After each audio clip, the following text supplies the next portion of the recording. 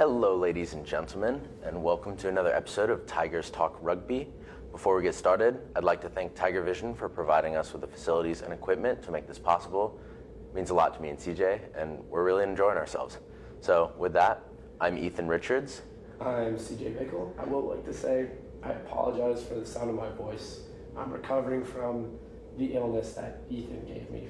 So Last weekend. And we would like to introduce Tom Goodall, the treasurer for the Clemson men's rugby team, as well as the starting fly half. So welcome on, Tom. Yeah, thanks for having me. It's great to be here, ready to talk some rugby. Okay, well, obviously, first thing we want to talk about this last weekend. What a great weekend for Clemson rugby, don't you think? Absolutely. Oh, yeah, it was fantastic. So, for the listeners at home, this last weekend, the men's team played Texas A&M on Friday. It was our first D1A match, and it got the first one of the year and first one of the D1A. So it was, it was a good game, I would say. Yeah, the Clemson Tigers took the game 27-13 final time, and a lot of great tries. And in fact, 3 tries were people's first tries of ever with Clemson rugby, actually, which is a big deal. Two guys who've come in as rookies played in that game and both put points on the board. So it's exciting for the future of Clemson rugby. Yeah, so the tries were scored by Reed Brandt, Jack Desmond, Keaton Malden, and Ben Ussery. And I think out of all of those, the most crucial one that really set everybody's tone and lit the fire for everybody was Jack's. But we'll get back to that one a little later on. So how do you guys think the game started? Especially with you, Tom, playing fly half. What do you think that the pace of the game was really early on? The game kicked off, and it was intense. So obviously, as you said, first D1A match of the year.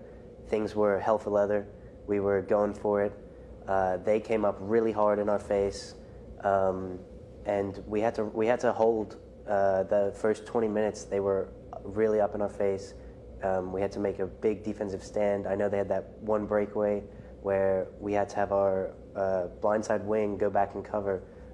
Jonah actually made a fantastic play where he was able to hold up a potential try, and they took the early lead. They went up 3 points, and then we managed to equalize, so it was tied. But they really took it to us in those first 30 minutes, I say, and we really had to rally to try and stay in it.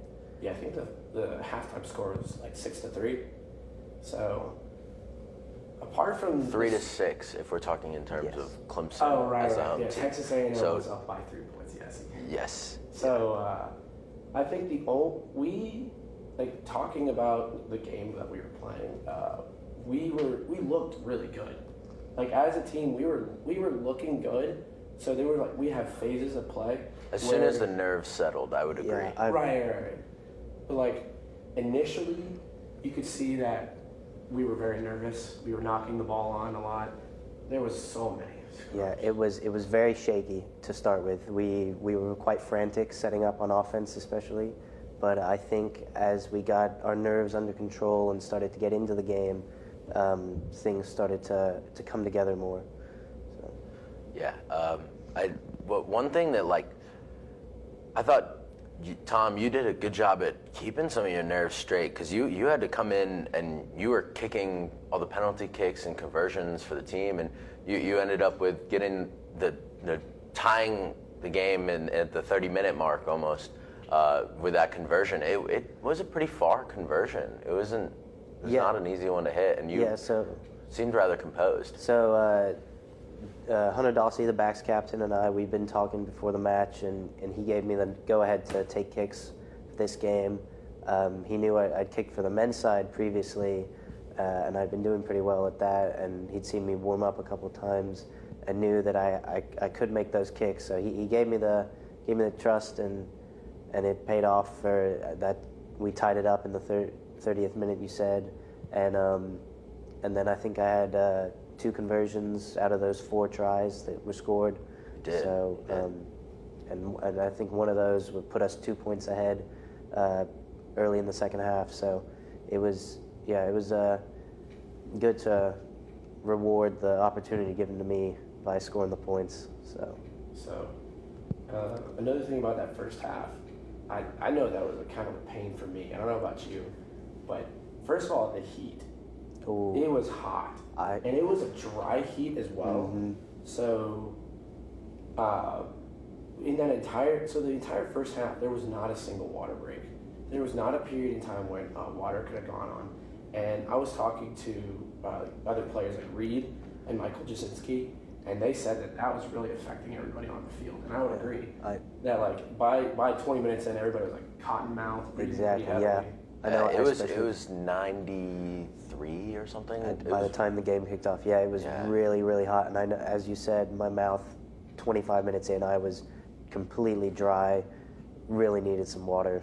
Actually, Brooke Hopkins, the trainer for the game, she made the executive decision for the second half to say that it's too hot. The heat index was high, and it was over the limit to where like they require you to take the 20-minute water break, and it wasn't during the first half, but by the time the second half swung around, she looked at the index again and was like, all right, we have to take that water break. So I think that water break in the second half made a big difference for both teams. A lot of the A&M guys, you could see them kind of come into that last 20 minutes of the game pretty rejuvenated as well. I will say the A&M boys for the entire match, I think they were a little bit fitter than we were, but at the same time, the heat really played a toll. But one thing that the heat didn't affect was our scrums. And I will have to credit a little bit to Ethan, because Ethan has been helping out a lot of the forwards, especially with the scrum earlier on, like this week. So what was your take from the scrums? We were dominating in the scrums. Some of it we were getting called because we would drive so intensely through an entire scrum that like it was kind of dangerous in some ways, because like when the Texas A&M guys were like standing up, we would just drive upward with them, and so we were getting called on some of those. But in my personal opinion, from being on the sideline of the game and watching through the whole game, the ref should have probably started calling penalties against them for like not keeping their actions safe even when they're getting driven against. Things started to settle down a lot towards the end of that game when it came to scrums. That last 20 minutes, it was more competitive, I would say, in terms of like just keeping a sturdy drive going and keeping both teams a little bit lower, and I think it got safer in a way. But I thought our scrums looked great from the Clemson side. So there was one point in time, the Clemson drive. So our drive, and especially the initial drive, was so good that the referee was thinking that we were pushing early every single time. So there would be several times where when we would come up to the scrum, he's like, "Hey guys, on that last scrum, you guys were driving a little too early." But it was clear and obvious that we were driving as soon as the ball was placed in. But I'm not going to argue with that. Yeah. But, I actually on the sideline, we saw that call go in, and we were like, I could see his argument as a ref, because we were just, as soon as that ball was like literally when that ball hit the ground, we hit the drive in, which is like that means that we're having high intensity as a program when it comes to making sure we get the drive off, but. We did get a little jumpy, and I do think that I would say that the ref made a hard decision, and it was good in terms of keeping play safe. Yeah, and it's fantastic as a back, because obviously I don't get to enjoy the scrums like you guys do, but it's fantastic when you're out in the back line and you see your side completely dominating the scrum, because that gives you a fantastic attacking a platform on offense, or B, if you're on defense, it puts them on the back foot because they're retreating. And I know that we had at least 2 of our tries were a direct result of the scrum. The first try scored by Jack Desmond, was actually their scrum. We were on defense, but we had such a fantastic drive. We managed to put them on the back foot, and the ball came out of the scrum due to our pressure, and Jack was able to capitalize off that. Yeah, I remember that entire phase of play, because we had the ball within our own 22, or within their own 22, my bad. And we started doing pick and goes, especially when we were 5 meters out. We were doing pick and go, pick and go, pick and go.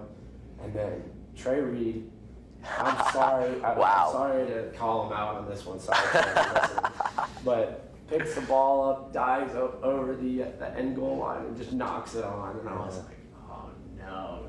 Trey really wanted that first try of his Clemson career, but it'll come soon. But anyway, he knocked it on, and so it was their scrum on the 5, which was kind of, I don't know, not pressured, but I feel as if it's stressful. It was stressful. That's the word. Being on your own 5 and already knowing you've lost a majority of the scrums, whether they're your own or the other teams. Exactly. It's stressful. That mentally on a team that had just traveled 16-hour by car. A lot of those guys came out there, and I mean, they were playing hard. They were giving hard rugby, but when you're packing into a scrum, it's the small details that matter. And so they had the mental point where they're tired. They realize they've lost a majority of the scrums throughout the whole game, and so that moment is just it's an intense moment. Yeah. So from that scrum, we were able to drive them so much that their hooker, he just beamed it into his own scrum, and it just came straight out of their own scrum, and Jack Desmond was able to just walk it in, just tap it down with one hand, and put an easy 5 points on the board. And I feel like that was the big momentum swing we needed to really get into the end of that match where we became dominant. That was the moment that inspired us, I think. That was on the 50th minute, and those last 30 minutes is when you can go and see there was one more time in the entire game Texas A&M scored. Put any points on the board. Before that is when they scored half their points, really, and it was in kicks, but that shows that they were able to retain the territory in the first half of the game much more clearly to force a penalty and allow them to get the kick in. But that second half of the game, when they only get one try, and that's the only time that they really attempted to go for points in any form during that last half of the game, in that 30 minutes, that's a big indicator. So exactly. Yeah. So which out of all the tries, which do you think was your favorite, boys? My favorite was Keaton Malden. He's a junior, but he just transferred to Clemson and is now playing for us, and he's a rookie to the program. But we as in program, I know Hunter Dawsey and Matthew Absher, they sat down and when they were discussing who should be the substitutes for the varsity side coming into this game, that was one that was really talked about as being hey, this kid's a good option. And he came onto the field and he put on heavy pressure, blocked a kick, scooped it up, and took it to the house. And that to me was just a moment of just not one player doing something iconic for the sake of trying to be the best guy on the field and be this out in front of everybody player, but somebody who put in the work to do what he knows is right for the game of rugby, and then getting great outcomes from it. Yeah. Yeah, I'm gonna have to say that my favorite was actually Ben Usry's try. From a back standpoint, that one was just a perfect execution of. So we had a scrum in the middle of the field, and we went blind. So we stack all the backs on one side, and then we have the 8-man Reed Brand pick it and go the other side. And so he had support from, I know, the 9 and the 15, and it worked through the hands out to Ben on the wing, and he was just down the outside, an absolutely perfect finish.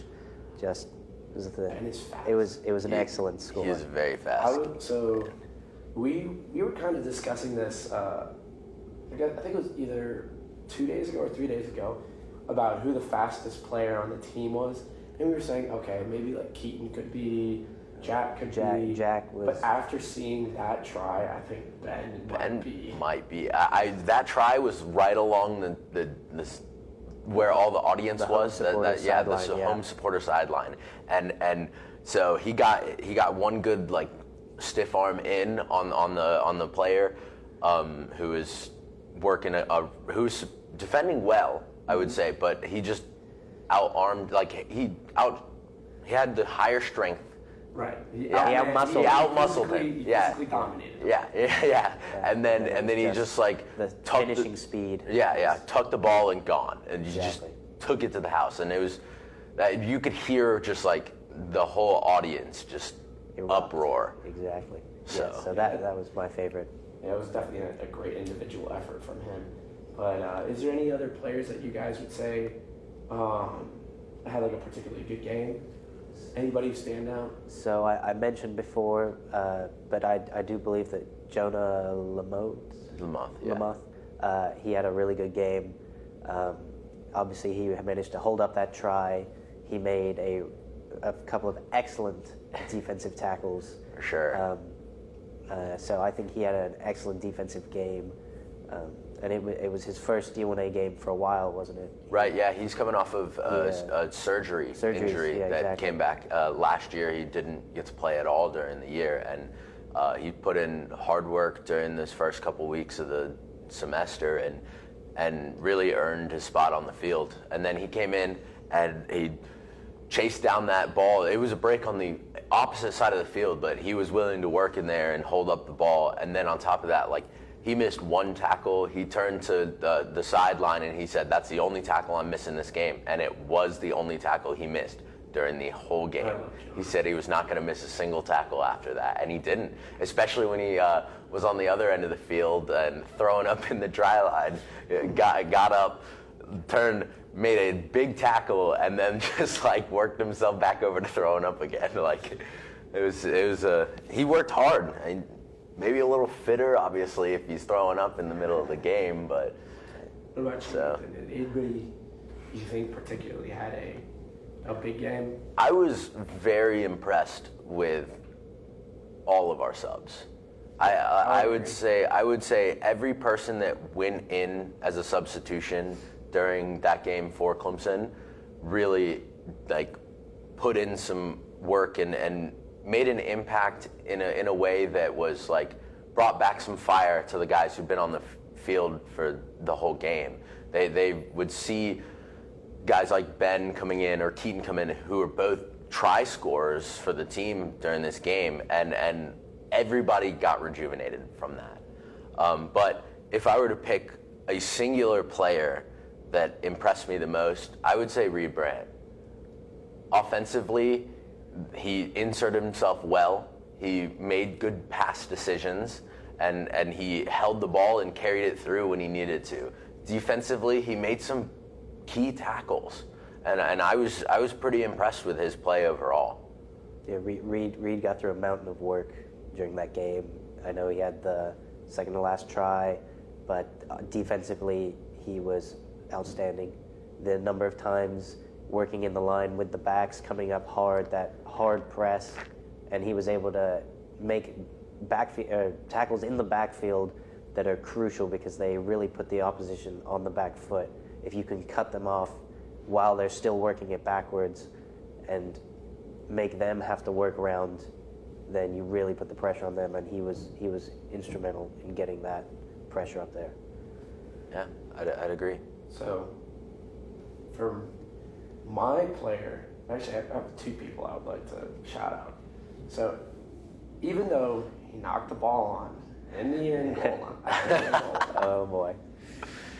but Trey had a fantastic game.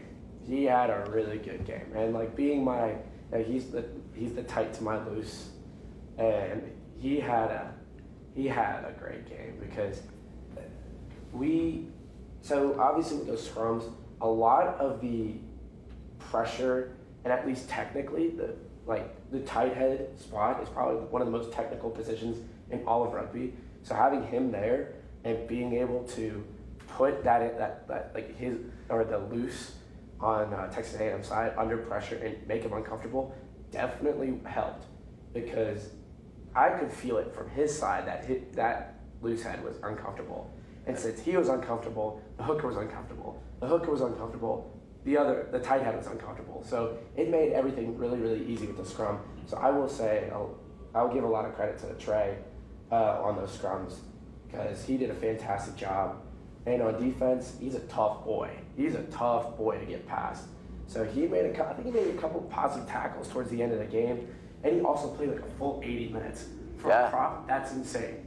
Yeah, I think he's played 80 minutes every game he's been in. Yes, every game he's been in, he's played 80 minutes. That's insane for Trey. That's impressive. He's a big man. Yeah, he's a big boy. So, and then he also had a really good breakaway.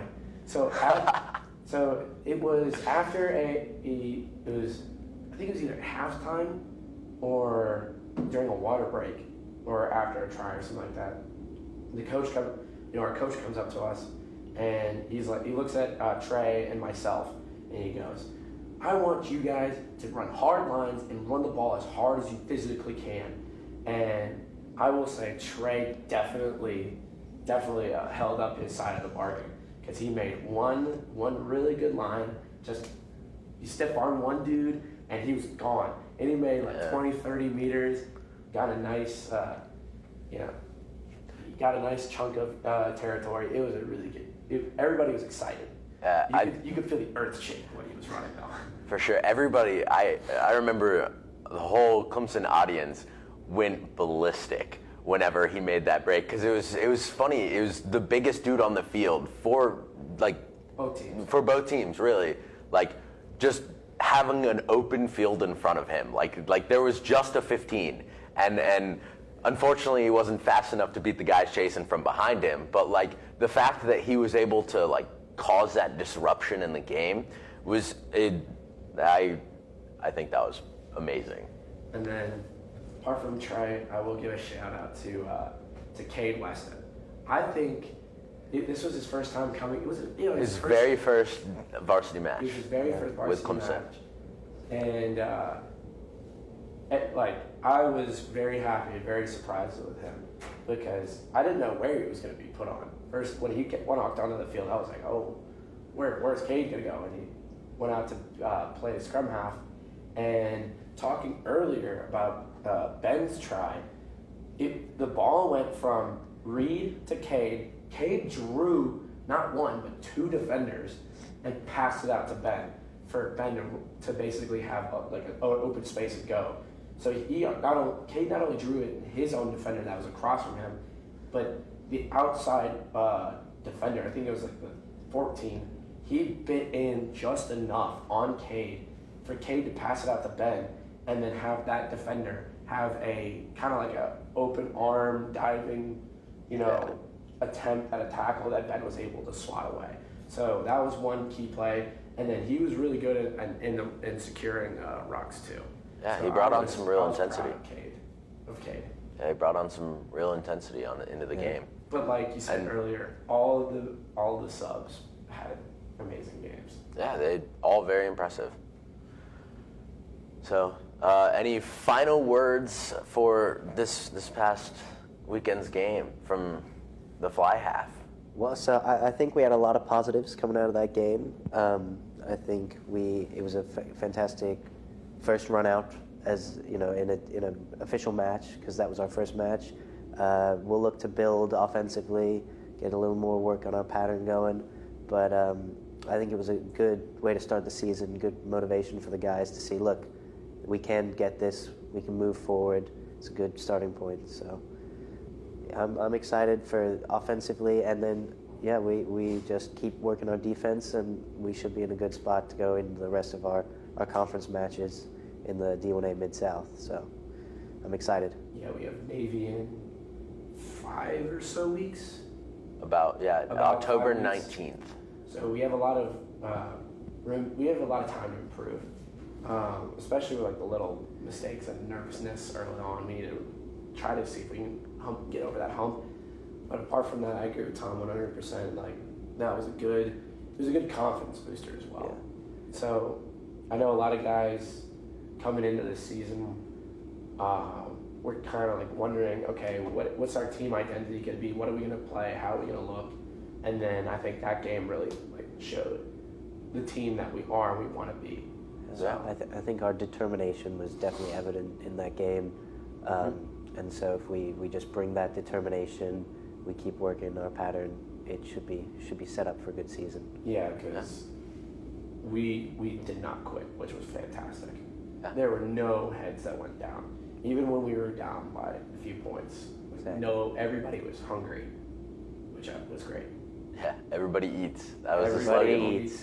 Yeah, that was the slogan last year, and it's funny that it's rolled over into this year. I hear that whenever I come out to watch y'all play practices or the scrimmage, or you hear I'm ready to eat, and it's funny to hear that every single time I'm there. It works. I mean, that's a motivator. Yeah, it seems to be like a nice trigger for everybody, like to get in their game mode, you know. Yeah. So we're gonna have a new segment this week. So I know last week I kind of teased that we were going to do World Cup predictions, but unfortunately in terms of scheduling with everybody who was supposed to be on the show, it didn't work out for this week. So instead we're going to do a Rugby 101 session with everybody. So, and we know that we have a lot of listeners who may or may not know a whole lot about rugby. So right now we're going to just try to teach as much as we can, especially verbally, whatever, just to you guys, especially in lead up to the World Cup, so that when you see the World Cup, you're like, oh, I know what is going on. Right, and on top of that, like, for those who do know the game very well, all of us have friends who don't know the game. And so we wanted to be a way for you to help teach the game to the community and to the people around you, because I know my roommates, two of them don't know the sport very well, have never played the sport, but they want to learn it, and they love to come out and watch the Clemson team play. And I know CJ has lived with somebody who'd also come out to the game at some point, and I'm sure, Tom, you're the same way. Yeah. So I live with one of the other guys on the team, Chris Orick, but our third roommate, he likes coming out, likes watching, but has never really experienced the game or knows too much about it, but he's willing to learn, as you said. So Right. So that's the purpose of what we want to do right now with this segment. Yeah. So to start off with this segment, I actually compiled four things of people usually come up to us. So when we usually recruit, when we talk to people who have never played the game, these are, I think, the four most said things ever when talking about rugby. So the first thing I always get is, isn't rugby just football without pads? Yeah, I hear that one a lot. It's not. It's surprisingly, it is a very different sport. It doesn't stop unless there's a penalty or an infraction on the laws, or the ball goes out or somebody scores. But the clock does not stop. No, the clock never stops. The clock continues to run. Unless a ref calls time off for an injury. Much more like a soccer Right. game, where the time is similar. continuous, the play keeps going, there is no stop and start with moving of downs or things like that. So it's much more fluid, I would say, in terms of playing. You have to do a lot more heads-up thinking during the match, so there's a lot more opportunity. One thing I do like to say about rugby versus football is that football is very much a coach-oriented sport. So, like, the coaches are the one who call the plays. The coaches are the ones who make all the substitutions. The coaches are the ones that kind of teach those plays and all the different things on offense and defense. Whereas with rugby, the coaches tell them, like, hey, this is what the pattern we should run. And then on the field, the players are the ones who are making it up as they go. Yeah, it's all about reading what's in front of you. And when somebody goes down, you don't stop. You keep going. You have to keep working on the field at all times. Like one of the big statements that in high school when I was playing and in middle school when I was playing, like, it was work off the ball. was like, it was just something we would say, and it didn't matter who said it, but when it was said, every single individual realized we need to pick up our feet no matter where we are or what we're doing. It was exactly, on average, the guy who touches the ball the most has the ball for 2 minutes. Out of an 80-minute game, you will have your hands on the ball for 2 minutes. So for 78 minutes, you have to work. You have to get yourselves into the positions you need to be in to then attack or defend. And so work off the ball is a key element in rugby. Okay, so the second thing I normally get whenever I'm talking to somebody is, isn't rugby like super dangerous? Like, what would you guys say about that? I would say that rugby has a lower concussion rate than football does, American football. I want to put that out there as a thought for all the people who love and enjoy and watch football and fear the concept of rugby as a contact sport. I would say that it's not, I don't believe it's as dangerous. Obviously, every sport you're going to have injuries because it is a contact sport, it's a physical sport, but I wouldn't say it's dangerous because before any of us were ever allowed on a field, we were taught how to tackle properly. And I would say that tackling in rugby isn't it's not so much a hit. You don't go out to try and hit people like you do in football because you have to wrap your arms around the person when you tackle them. And so that lessens the severe impact of two players crunching into each other, and more of you wrap them up and you take them to ground in a manner that is more controlled. And so I would say it's not as dangerous. Yes, it's physical. And sometimes you're going to get, someone will hit you pretty hard, like a tackle where they'll wrap you up and you didn't really see it coming. But because you both have to go to ground and you're both not wearing pads, I would say that it's not as dangerous. It's all technique. Yeah. It's a lot of technique. Like one thing that I always stress whenever I'm teaching the sport to anybody and we're physically walking through motions for anything is you start with technique, whether it's your passing or your tackling or your scrummaging or your lineouts. Everything starts with technique, and when you're doing a proper job with working through your technique or teaching a technique, like it's going to be safer. You don't hit people above the shoulders, so you're never going to take somebody's head off unless it's illegal. It's a penalty if you hit somebody above the shoulders. It's things like in a scrum where I was saying we would end up driving upward with them if they were standing. Like it's illegal because that's dangerous. There's so many nuances to each law to keep the game safer, and they keep adding stuff to make it safer. Like the new law they added this summer with scrums where you can't make contact with the other team until the scrum has been set. Yeah, we talked about that last week. And another thing we also talked about like last week with Kim and Marie was rugby is very much since again there's the no pads aspect, everybody kind of knows on the field like, hey, we don't want to hurt each other. So there's that mutual respect between us and the other team saying, I'm not going to kill you. It's like it's a mutual respect between you and your opponent. It's like, I want to play this game because it's fun. You want to play this game because it's fun. We're not out here to kill each other. Because like you always see in football, like, they always say, oh, you got to hit them in the mouth. You got to take off their heads. Stuff like that. So no, there's a mutual respect. Yeah. And that doesn't eliminate hard tackles because there are plenty of those on the field. Guys they're running hard lines and there are hard tackles going around, but it's not, you're not going out to try and hurt the other guy, like you said. Right. It's a respect that I think spawns from the culture itself.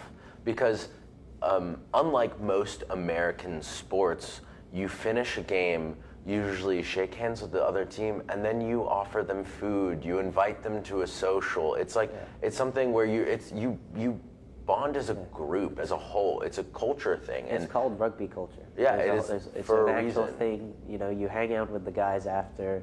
Yes, on the field, intensity, it flares up. But after, you're all there for a good time. You're all there to hang out. And so it's, a mutual respect and understanding that, hey, we're all just here for a good time. Absolutely. All right. So the next one I hear a lot is you only have to be big in order to play. So like a lot of kids will come up to me and be like, I don't really want to play because look at me, I'm tiny. I'm like 160, like, you know, it's like 5'8", 160, and it's like, well, you'd be surprised. Yeah. Like you look at. I always say because look at Gio, his freshman year. Yeah, Giovanni Melli. He played with us previously, and he's now helping out with teaching the rookies the game on the men's club. And he was a very small dude freshman year, and he would go into contact and he would win contact. He'd positive tackles. He was 25 pounds less than your average weight for that size. Exactly. And I always pointed out there are some professionals in the game. I know South Africa currently has a wing, Cheslin Colby, who is 5'9" and about 170 pounds, and he is in with all the big boys like Bastereau, who must be 260 pounds. So he's in there, professional level. So there's always room. There's always positions for guys who are slightly smaller. So yeah, don't let that deter you if you think, oh, I've got to be big. No, you don't have to be big. I always like to say, rugby is a sport for all shapes and sizes. Yeah. Growing up, they taught me the bigger you are, the harder you fall. So anybody can make that happen. It's true. And then this brings me to my last one. A lot of people come up to me and say, why isn't rugby a bigger sport in the United States? Like, why is it that I don't see it on TV or anything like that? It's growing very quickly. So it is a direct competitor as a contact sport with football. It's going to draw a very similar audience because it's a contact sport. It's intense. It's those are the same types of people that watch that kind of sport. And in the United States, like American football takes a cake for a contact sport audience. And no sport competes with it on any level when it comes to audience retention, just investment, and so it's growing for sure. It is one of the fastest growing in the country, which is big. We've just developed our own professional league like a couple years ago now. We've had 2 formal seasons with the Major League Rugby program, and any previous professional league before that has collapsed. And so it's partially a money thing because it requires funding to build something at a professional level. And so finally the MLR has figured more of that out, as well as just it's finding more people who will learn the sport at a youth level, which comes from people think it's dangerous, people would rather their kids play football, and people having the misconception about how big you need to be. Yeah. So, ending on that, we're going to start talking a little bit about the rules. So rules. Laws. Or not rules, laws. They're laws. I'm picky on this. It's in rugby it is laws because when you are dealing with a ref or a sir being the final say, laws can be bent, not broken. Many times when you're playing the sport, people get away with doing stuff at any level of play. People get away with doing stuff that aren't necessarily legal decisions on the field, such as but when you're rucking through and you just kind of put more weight onto the ball carrier who's placed the ball back, that's something where you're supposed to hold your own weight. But many times people get away with not holding their own weight because a ref or a sir is allowed to let that pass. So you can bend the law, but you don't break it. Exactly. So that's my mantra for that. Fine. Okay. From here on out, if I say a rule, I'm going to correct you. Then you correct me. Yeah. So it's laws. Laws. Okay. So first thing, football. So many years ago, and at the rugby school in England, a boy known as Webb Ellis was playing soccer, and he picked up the ball and ran with it. The game began rugby. Okay. So the ball it's a weird ball, I would say. Oh yeah, absolutely. It's silly to think like, I mean, it spawned from a soccer ball, like, Yeah, or a football for Yes. those who are proper from name everywhere, for it, yes. everywhere else in the world.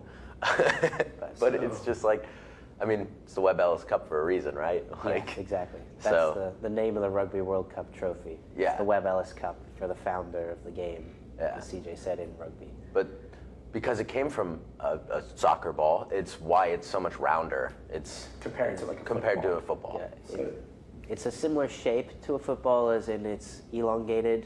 oval. Yeah, ovalish, elongated, but it is much more round, and there's no big stitches on Yeah, it. no They're all laces. internal. There used to be. There used you to be. Can, Old you can rugby see balls are the old more like- leather traditional. Exactly, and old soccer balls are like that as well. Right. They had the big stitching. It's just football kept it, and when we got better technology where we could stitch on the inside, both soccer and rugby went to internal stitching.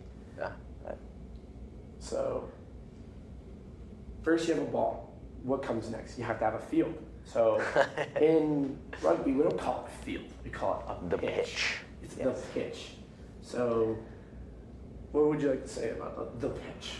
Well, so for Americans, it would seem really odd because it's all measured in meters. It's a European sport, right? It's not going to be using the same measurement It's systems. not yards. Right. And so the oddest thing that I think people will look at is you have a 22-meter line, Yes. which is it's pretty much halfway between your midfield line and your try line, your goal. Yeah. So it's different because you only really have your try lines, which is your scoring lines, and then you have only three other solid lines on the field, and that's your 222s and your 50 meter. So traditionally, a rugby pitch is 100 meters long, from try line to try line. You usually then have about a 10-meter in-goal area, a bit like the end zone in football. So that's the area of the field that you're trying to score in. And then the halfway line obviously is at 50 meters, and on either end, in either half, is the 22 and the 22. So, and then it's about 70 meters wide usually. Yeah. Those are the standard dimensions of a rugby pitch. So In the U.S., give or take a few, because a lot of times schools will play on fields that are built for football or soccer, Exactly. and it just changes the width a bit. But in standard play, what you would witness in the World Cup and you'd witness in professional level play, it's about 70. it does seem quite wide to a lot of people, especially in America, who haven't seen a pitch this wide before. Yeah, but you're having 15 players on each side of Exactly. the field, so So it balances out quite well. yes. And then one other thing that seems very odd, at least to football-minded people, is that the goalposts are in the front of the on the first try line instead of behind the end goal. So for like people who may remember it, that that's how it used to be in like football, that the field goals would be towards the front of the touchdown of the end zone instead of behind it. But now, like in rugby, it's in the front. So Yeah. it's a strange thing. And you can actually, so you can score using those posts. What a lot of people don't realize is like they're a part of the field, they're a part of the try. Like you can as long as your player touches the ball down on the front of the post, like it counts. Yeah, it has to be at the At the base. ground, yeah, at the It has to be base. touching the ground and the post pad, and that is considered a legal try. Yeah. So For- it's odd. Yeah. I will agree. I mean, I grew up in America. Like I grew up watching football and rugby, and I always kind of questioned that as well. But part of that's because in football you have a standard end zone size. In rugby, like depending on where you're playing, it changes the depth of the try zone can change. So like as Tom was saying, 10. Like I've seen some that are upwards of like 20. So it's just more standardized for the sport, Right. in a way. And then and then you've got your dotted line. Right. So there's a 10-meter line, which is a dotted line from the middle 50-meter line on the field on each side, and that's for kickoffs. You have to kick the ball off past that line for it to be considered legal. It's kind of like in volleyball, or no, not volleyball, like sports like badminton. I know it's kind of out there, but I know in my high school, in my middle school, we played it as that was one of the sports we had to learn. And there's a little space at the front of the net where you can't serve into. Interesting. So Interesting comparison. I know it's a weird comparison, but that's where mine, like, No, I everybody know what I've you're taught talking the about. sport, everybody I know, like, in college, you can walk up to someone and be like, you want to play some badminton? And everybody knows the rules of badminton. It's silly, but I don't know. It's true. So. Right. So now we have the field, now we have the ball. How the heck are you supposed to score? Well, you have to touch the ball down in the try zone. So you have to carry the ball over to the try zone, and then you have to put Physically touch the ball down. Yeah. So everybody knows a touchdown in football. It's basically a touchdown, but you actually have to put the ball. You actually do have to touch the ball ball down. Yeah. Exactly. See, this is where is where it came from. The intuitiveness of the naming comes from. It's like, it's odd that So, they yeah. made the name that in football, but they don't physically do the action. Right. But yeah. So once you score a try, that's what it's called. It's called a try. Right. That's 5 points. And then once you have that, you have the opportunity to kick a conversion from a tee, and that is another 2 points. And you have to kick it through the goalposts. Now, one of the key things with that is, so the sidelines, I don't know if we've said this, are the touch lines. Yes. And when you score, you have to kick the ball anywhere that's parallel with the touch line.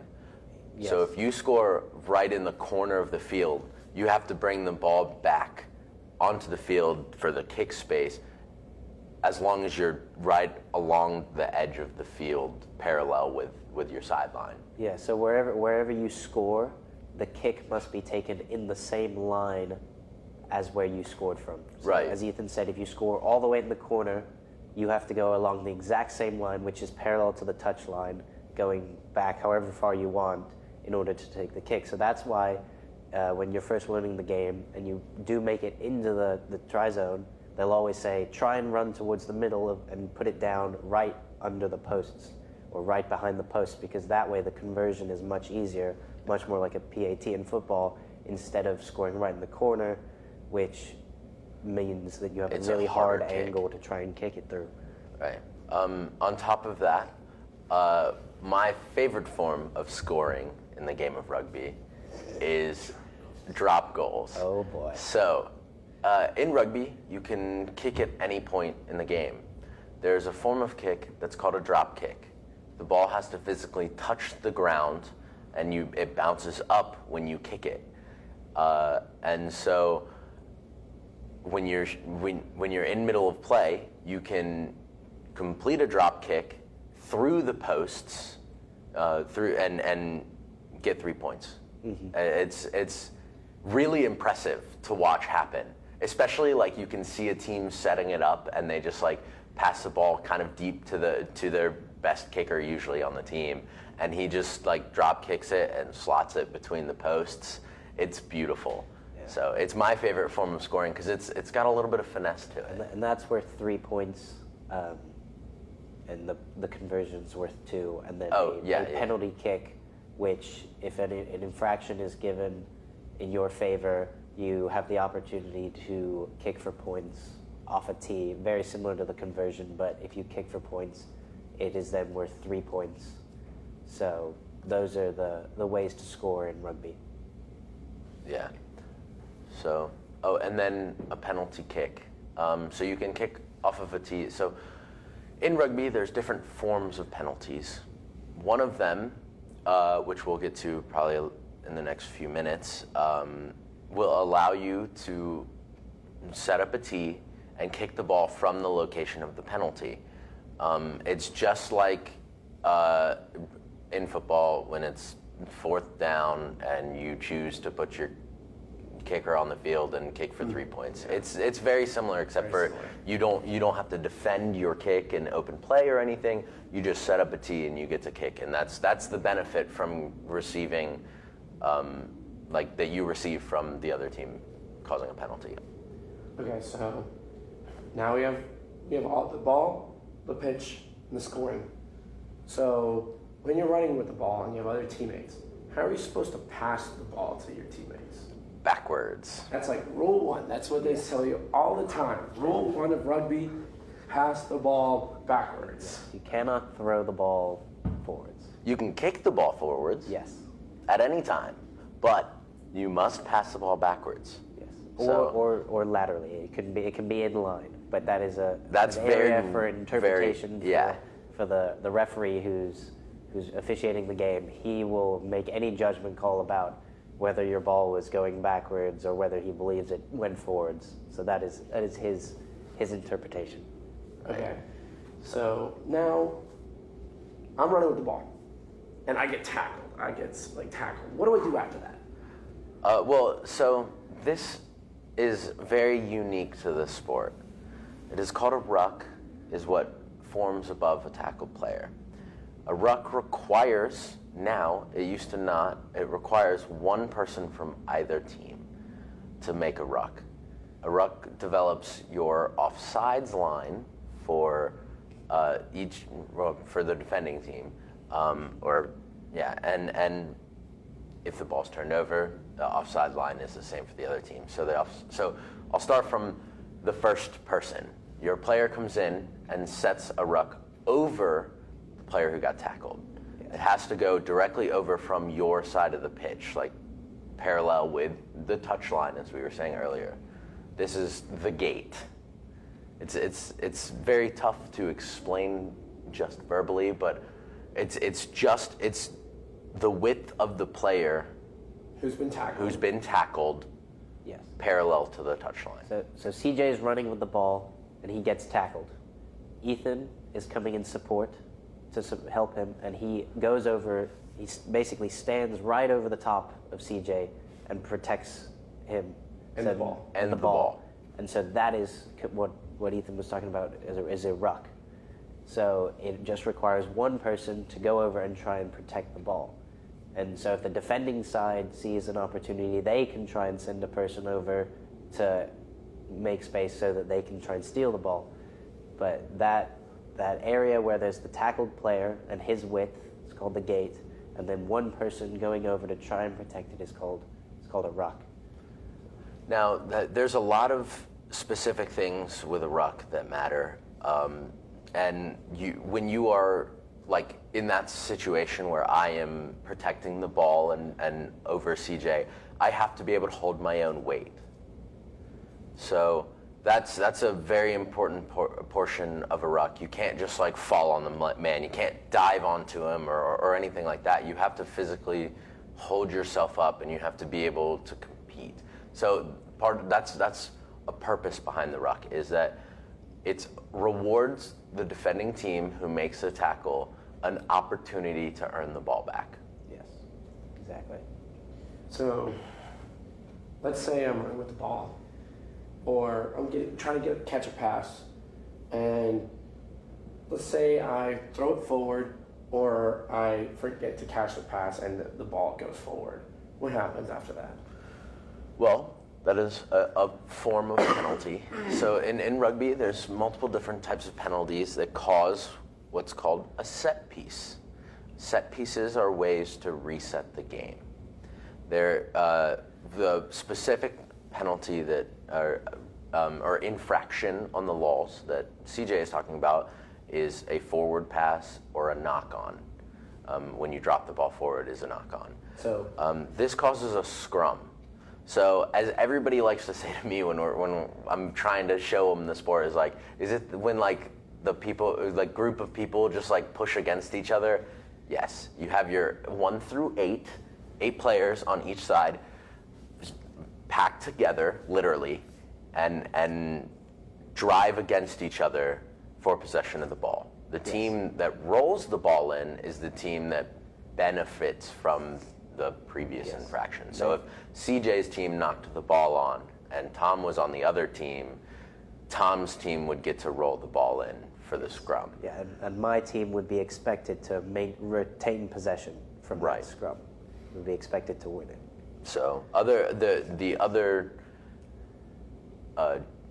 outcome of an infraction of a in game of one of the laws is just it's a long arm penalty is kind of the best way to describe it. It's when the ref like throws his hand way up into the air. That's what you'd consider a long arm penalty. And that allows the team to kick the ball out of bounds and trade territory for confirmed possession, because you have to compete in a different form of set piece called a line out. So yeah, a line out occurs when anybody who's on offense either steps out of bounds, kicks the ball out of bounds, or say if, again, Ethan was saying there's a long arm penalty and the team who did not Commit the infraction. Commit the infraction. That's what I was looking for. Was able to kick it out of bounds and then retain possession with a line out. So line out is where you see the two lines on offense and defense, and then you have the hooker who throws it in. It's kind of like in soccer where you have an overhand throw just going up, but rather than being able to direction it wherever you want, you have to go straight down a channel. And a lot of people look at this and see the men throwing each other up in the air to grab that ball. Yes, so you're allowed to lift your own teammates into the air to try and catch the ball that's being thrown in by the hooker. And again, similar to scrums, the team that is throwing the ball in is expected to retain possession when throwing it in, because they're allowed to make their own line-out calls, so they know where the ball should end up, and then they can attack from there or do whatever. Okay, so we covered lineouts, we covered scrums. Now you were talking about long arm penalties. What are some examples of infractions that are considered long arm penalties? Well, we were talking earlier about tackling properly, and you can't hit them above the shoulders and hitting them from the neck and the head. That will cause a long arm penalty, because it's a long arm penalty basically is from a serious infraction. It can be dangerous for the game. It can be important for both teams in terms of like causing serious disruption of the flow of the game. So I know a ref or a sir can award a long arm penalty for a team if they're talking back to the sir and they're really trying to cause problems, really. Mm-hmm. So those are a few serious moments. It's just for important decisions. Yeah, during the match. So, all right. So, is there any other thing that you guys would like to say, especially on the rules or laws? My bad. There you go. My bad. They're as you said earlier, they're constantly working to make sure that all the laws maintain player safety, and that's why they've been implementing new ones with the scrums. So they are constantly tweaking these laws to further improve the game, but currently the game is really fun to play. I encourage everyone to get out, at least watch if you don't want to play, but yeah. And you can always, if you're interested in trying to learn the game, fantastic way is just watch, because you'll see a lot of the things that we're talking about. And watch full matches, because there are full matches on YouTube to watch. You can literally just put in, Scotland, Ireland, full match. Easy. I know Chris and I have been watching all the Rugby World Cup warm-up matches on YouTube. They put all of them on there sort of the day after. I'm pretty sure we've got one lined up to watch later, but yeah, USA and Canada. It's a fantastic way to learn, and you'll get to see some of the things we've been talking about today in the episode. So I'd like to wrap things up and thank you all for listening again this week, and I hope that what you heard with the Rugby 101 you can show that to people who you want to get into watching the sport or learning the sport or just growing the community. So thank you very much for listening. Next week we will pick up with our World Cup predictions. I believe Tom will be returning again next week. He's got a lot to say. I'm very excited. There's some points I'd like to put out there. So I really hope you tune in next week. Yeah, so thank you very much for listening. I am Ethan Richards, and your other host is CJ Bakel, as well as joined with us, Tom Goodall. Thank you very much for listening.